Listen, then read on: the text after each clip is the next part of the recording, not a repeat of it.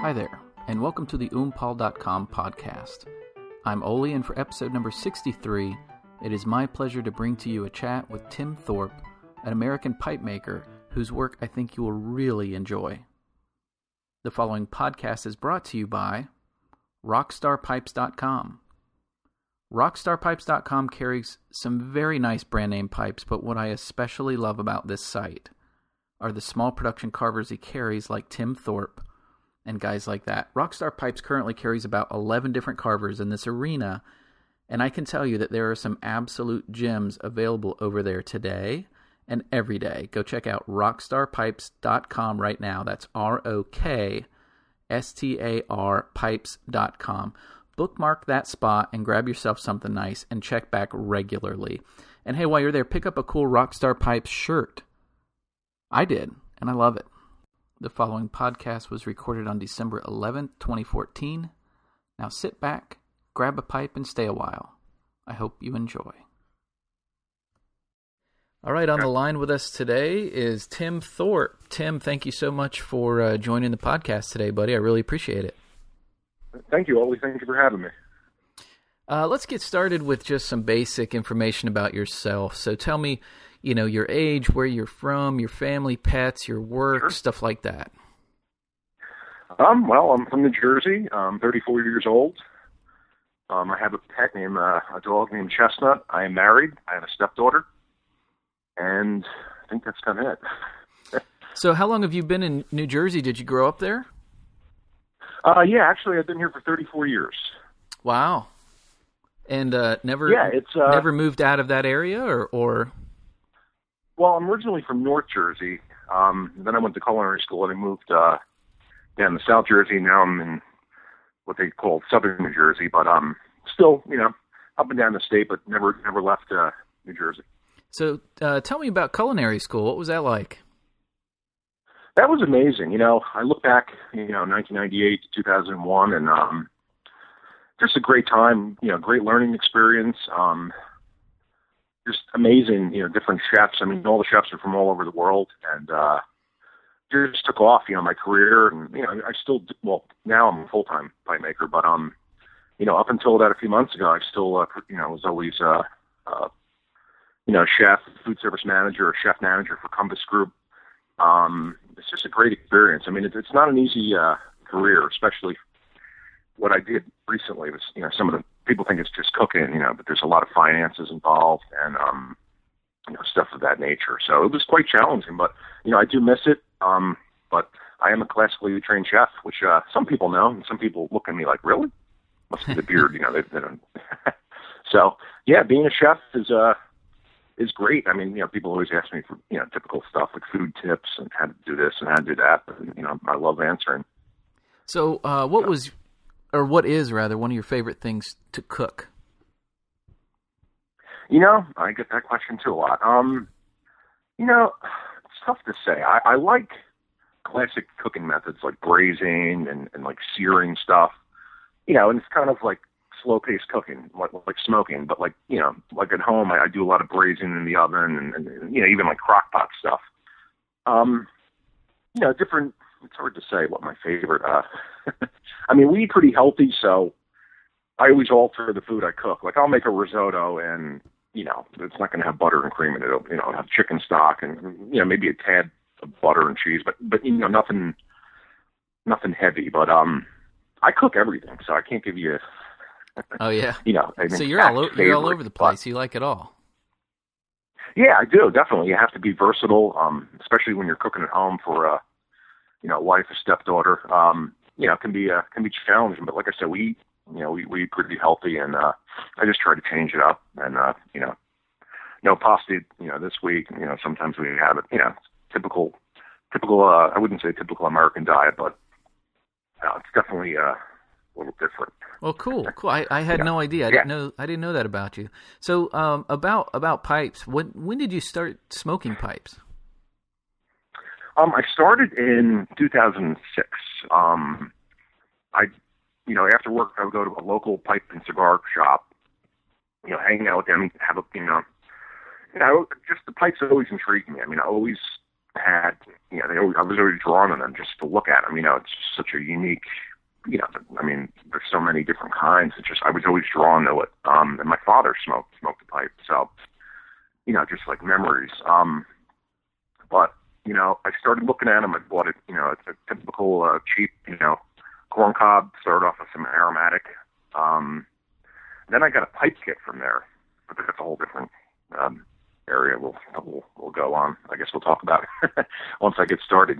But I started in 2006 smoking. Okay, and do you still have some of those old pipes from back then? Yeah, I had my first two actually right in front of me, my workshop. Oh, that's cool. And you still smoke them every once in a while? Yeah, I do. One of the stems is falling out, so I gotta actually fix that now that I'm talking about it. I know a guy. I know a guy that could fix that for you. I'm just kidding. Is his name Tim? No, I do. I also do repairs. I do my own. But yeah, if I can't do that at this point, then. When did you carve your first pipe, and what was that like? 2006. I bought a pipe kit. It's like a bent, typical like 3/4 bent block with a vulcanite stem. I got it from that pipe and cigar place, and I literally sat in my living room on like a TV dinner stand with a Dremel, and I just cut it out. I had no idea, no trace, no tracing, no marks, no bands. So it took me like days, and I just literally whittled it out. I'm going to pause right there for a interesting little delve into something. He said, he worked on it for days with his Dremel. I actually took one day. I decided, you know what, I'm gonna carve a pipe. After I drill it out, I'm gonna carve it with a carving knife, a hand carving knife. And if you remember way back in, I think it was 2008, there was a pipe that I put out that was a billiard that had a kind of growth on it, which was actually part of the plateau that I left. But the rest was a hand-carved pipe from a carving knife, completely by hand. It was ridiculous. It took me forever, and it killed my hands. But man, it was cool. It was a lot of fun. It was brutal. It was fun. It was both at the same time. And man, I wish I had that pipe. That was a really, really interesting, bizarre kind of exercise. Anyway, back to the podcast. I didn't even have, I didn't have a buffing. I had nothing. So I kind of, read somewhere, how to, or just common sense, sand it, and then I think I even rubbed like olive oil on it to make it shine, which is, very basic stuff. But yeah, that's where it started. In my living room with a pipe kit. Typical story. And so after that, after you bought the pipe kit and whittled that out, where did you go from there? How did you decide? Yeah, I want to do that again, but maybe differently, or So I that kind of the bug bit you at that point. So what happened next? What happened next was I met Tim West, who I still talk to to this day. He's a great mentor. He really taught me how to make pipes. How do you drill this? What do I need? This is how you drill a pipe. It's basically 3 holes, as everybody knows. And he taught me how to do it. And then I bought a few blocks, completely messed them up. Butchered. They were, I drilled right through them. First time ever drilling. So what he did was I bought 3 blocks and he would just drill them out. And then I would shape them to the stem, and then I'm sorry. I would say 3 more kits from him. Full kit. I would make them, and then he started just sending me like drilled blocks, and then I would fit the stem. So it just evolved from there. And then I just kept doing it. It took, I would say, 20 pipes. I started getting it. Yeah, that's where it started. So at what point did you decide? I want to make this into something more than just a hobby? Well, it's hard to say. Let's see. How can I explain this? Well, I always had the passion to just, make pipes, market my own name, and get people smoking them. So, and there's always, obviously money to be made. Not that that was the main focus, but, as time goes on, you're selling pipes for $75. People are loving them. Hey, they're smoking them, loving them. So it kept evolving from there. But, I would say in 2010, when I moved to Cherry Hill under my house, we had a garage with full benches built. So I was like, you know what, I'm going to do this right. Full workshop, and that, and that's where I really, I think I really took off and, just got real serious about it. I mean, I started from the ground up, not like, most carvers today. There's not, nothing wrong with it, but, you go and you learn. Yeah, you learn from another pipe maker. They show you the ropes, and then you go off from there. And I just started, basically right from the beginning. So I guess it just evolved into a job. Right. So, who were some of your early influences? I know that you said that Tim West sounds like he's probably the biggest mentor, right? But were there any other influences you had along the way, even if it was stylistically? Oh, absolutely. Rad Davis and Bruce Weaver, I've always looked up to. I mean, they helped me immensely. I mean, without them, I don't think I would have my shaping characteristics now. It's over the years, just talking to, I think I talked to Rad a little bit more, on the phone, and just it shows, just show them my work, what do I need to do here, and they're just so helpful and skilled. They've helped me just unbelievable, great guys, those two. I know that especially when I first started my workshop here at the house, Bruce was incredibly helpful at fielding a number of questions that I was totally stumped on, and just a super great guy. What a cool dude Bruce is. But yeah, absolutely. Rad's a fantastic fella too. Just good gents, you know what I mean? Absolutely. I mean, they just know how to make pipes, I mean, I guess it's just simple as that. I mean, they know, they can make any shape. I mean, Rad is just so versatile. I mean, he can, you've obviously seen his stuff. I mean, he can make anything. And same with Bruce, they just been so helpful. Yeah. And, How do you think your style has changed since you started? Oh, okay. Wow, that changed quite a bit. I mean, I started making, bigger pipes, rusticated, just, general smoking utensils, as I describe them. And shaping just evolved. The market changed, and and I'm looking. What do people want to be buying? What do I want to be making? And what can I make? 2008. There's no, I just didn't have the skill, the skills yet to even make anything. Obviously, what I'm making now, but I think just, I'm not one to copy. I know there's a lot of pipe makers, but I guess I looked at the market and just like, what is going to look good and what's going to sell. Mm-hmm. I started sandblasting in 2009, but didn't do it seriously until 2010 when 2011 when we moved here. But I've always played around with sandblasting. Yeah, that always intrigued me too. I mean, that's what people want. I'm like, that's what I need to do. And I had to have, my own style and things like that. So would you say that you went from, if we're gonna kind of think about this in basic terms, you went from kind of larger, what you called smoking utensils to maybe more finessed shapes? Yes, yeah, exactly.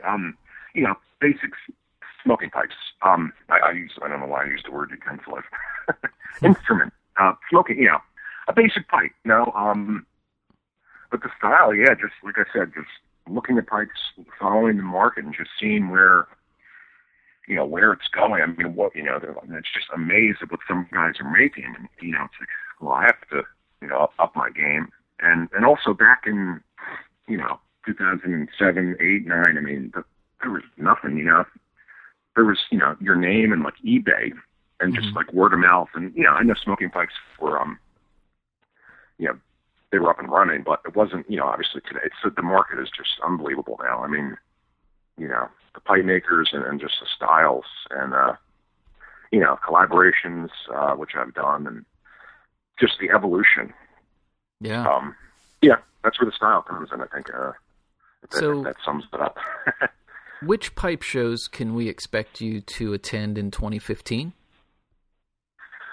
Well, I definitely need to go to Chicago. I missed last year, and that's a big one, of course, and definitely going to go to that one. And the Newark Pipe Show, well, they call it the New York. It's in New Jersey. It's a small show right outside of Newark, New Jersey. I'll be there. Possibly, I think. Well, is the St. Louis show in February? Do you know off the top of your head? I don't know off the top of my head. Okay, I'm going to pause right there and did my Google search, and it looks like the St. Louis show is February 28th. You can Google that and find out all the info you need. Back to the podcast. Okay. Well, I'd like to go to that one. I mean, I love going to shows. I love, seeing old friends, meeting people, having people look at my work. It can be challenging, just I'm sure, well, you obviously know, but, just time-consuming and traveling and things of that nature can be difficult. But once you're there, it's like I love it. Oh, yeah, definitely. So at least we'll see you in Chicago and at the New York show, right? Yes, absolutely. Excellent. So how are your pipes marked and graded if they are graded, and how has that changed since you started making pipes? Okay. I graded my pipes years ago, like 1, 2, and 3. I kind of steered away from that because I really got into sandblasting in 2011, and I thought, it's clearly defined what you're making. I mean, it's either sandblast or smooth, and sometimes I still escape, but not usually. So the grading is just the pipe. I mean, if you see one of my smooths, I mean, it's the highest level that I'm producing. In terms of obviously briar and the shape and then the smoothness, and then sandblasting. The sandblast, and then also I started about a year ago, doing the wormhole blasted texture, which is taken off pretty good. People are really interested in it and intrigued by it. Those are my 3 grades. I guess you could say my 3 grades, but nothing is stamped anymore, grade-wise. Okay, so but you do have some sort of a signifier on the pipe as far as your stamp. What does that say? It says T. Thorpe, like in an arc, and then I always stamp the year. I also, years ago, used to stamp USA. Just, again, there was wasn't like it is today. I mean, so it's like, if you sell a pipe on eBay, nobody didn't really know who I was. I mean, obviously the name's American, but, I used to stamp it, USA, because that's where it's obviously made. But now I just do T. Thorpe and the year. Gotcha. Yeah. What would you say is the most enjoyable part of pipe making for you? I would say the most enjoyable part is just the people I meet and that have your pipes, and it's so gratifying, to have just somebody have one of your pipes, smoke them, and continue to buy them. I mean, I have some really great customers. So you're saying that kind of interaction between you and the customer is really the most interesting part for you. Yeah. How do you start your pipe making process? Do you start off like on paper or on the block, or do you do something else? Well, it all depends. Like commissions, people obviously tell me what they want, and then I go from there, and I pick out specific block, just like a lot of makers do. And fit it to that profile, that I need, and also depending on, if somebody wants to gear towards a smooth, then I'll really, get my real nice Italian plateau and really, try to find one. But, I do basic tracing, and a lot of it's out of my head, if I turn an apple down, which I'm going to do today, just getting the profile, and, it's so, obviously it's all visual. Comes out of your mind and it's right in front of you, and that's another thing that I've learned. What to look for, how to cut it, how to shape it. But yeah, everything starts off with the wood, and I do some stuff on paper. Like my Gatsby line, I did, I drew them all out, and just so people can see shape profiles and stuff. Right. But so tell me about that Gatsby line. What was the impetus for that? Sure. Over the years, people have been asking me, why don't you have a lower price line or a second price, however you want to say it. And I was like, well, I don't know if I have time for that.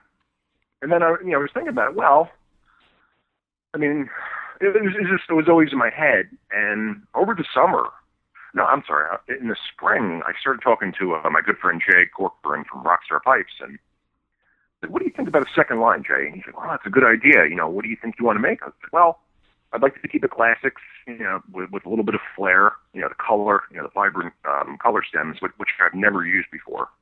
So that was new to me, and it just evolved from there. I mean, we're really good, me and Jay, discussing things, and he helps me, I help him, and we went through a few names, and he mentioned Gatsby, and I mentioned, it was like in my head, and I was like, it does sound catchy and good. So the Gatsby line is basically, classic, elegant pipes. Usually they're all sandblasted, with high contrast color stems. Nice. So yeah, priced at $100, $120 for a bend. Just great smoky pipes. My standard engineering, with the acrylic, and you can't go wrong. So I'm happy to offer them. Excellent. Obviously, you do commissions. So how do folks contact you for commission work? Sure. Well, I'm on Thorpe Pipes on Instagram, Thorpe Pipes on Facebook. My website, Tim Thorpe Pipes. I just tell people Google it. Sometimes people can't remember the website. It's just my name. So that helps them out. I just say Google it. I'll pop right up. I'm going to pause there for just a second to let you know that if you are on Instagram, if you do go to IG, go to Tim Thorpe, THORPE Pipes. That's where you will find him. Back to the podcast. Excellent. So who else sells your pipes? I think you can, I know you can get them over at rockstarpipes.com, right? Yeah, absolutely. Jay has my most current work, and he's great to deal with. Has a vast knowledge of pipes and pipe makers, and really, he likes certain things, and that's what I give him. Where else? Let me see. Iwan Reese, pipesart.com in Germany. It's another great site. Just very, he likes the gentleman that owns that. Just very different, dramatic stuff. Let me see what else. Pipes 10 Under in Australia. Another great site. Jay, his name is Jay as well. Pipes and Cigars. So that's my older work. They have like 3 left, I think. I think that's it. Yeah, that's quite a few retailers. That's good stuff. So your work seems to move from traditional to very non-traditional shapes with unique color schemes. Tell me about what you like moving back and forth through these different worlds. Sure. Well, I base my pipes around weight and comfortable, being comfortable. So I guess you could use the word Danish inspired, shape-wise, lightness, everything revolves around that. And the colors, I've been doing contrast blasting for about 2 years, and I think it has really taken off in the last year. People really like it and are interested in it and get a lot of good positive feedback. I do one called burnt caramel. I have a blackberry. I have like this greenish black. I call it like the green gargoyle. Something.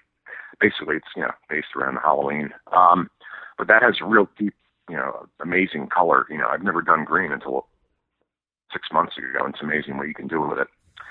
Then I have another one which is very vibrant and bright. It's called Sunset. I don't do it too often. I usually do it on commissions. I mean, it's like very, I don't know, and that's where I kind of draw a line. It's like, well, maybe I should just leave this for commission. So I don't know if everybody likes that, but the burnt caramel is very, very good. Very easy on the eye. Sometimes it can be a little bright, but I think that's the best one that I do, and the blackberry.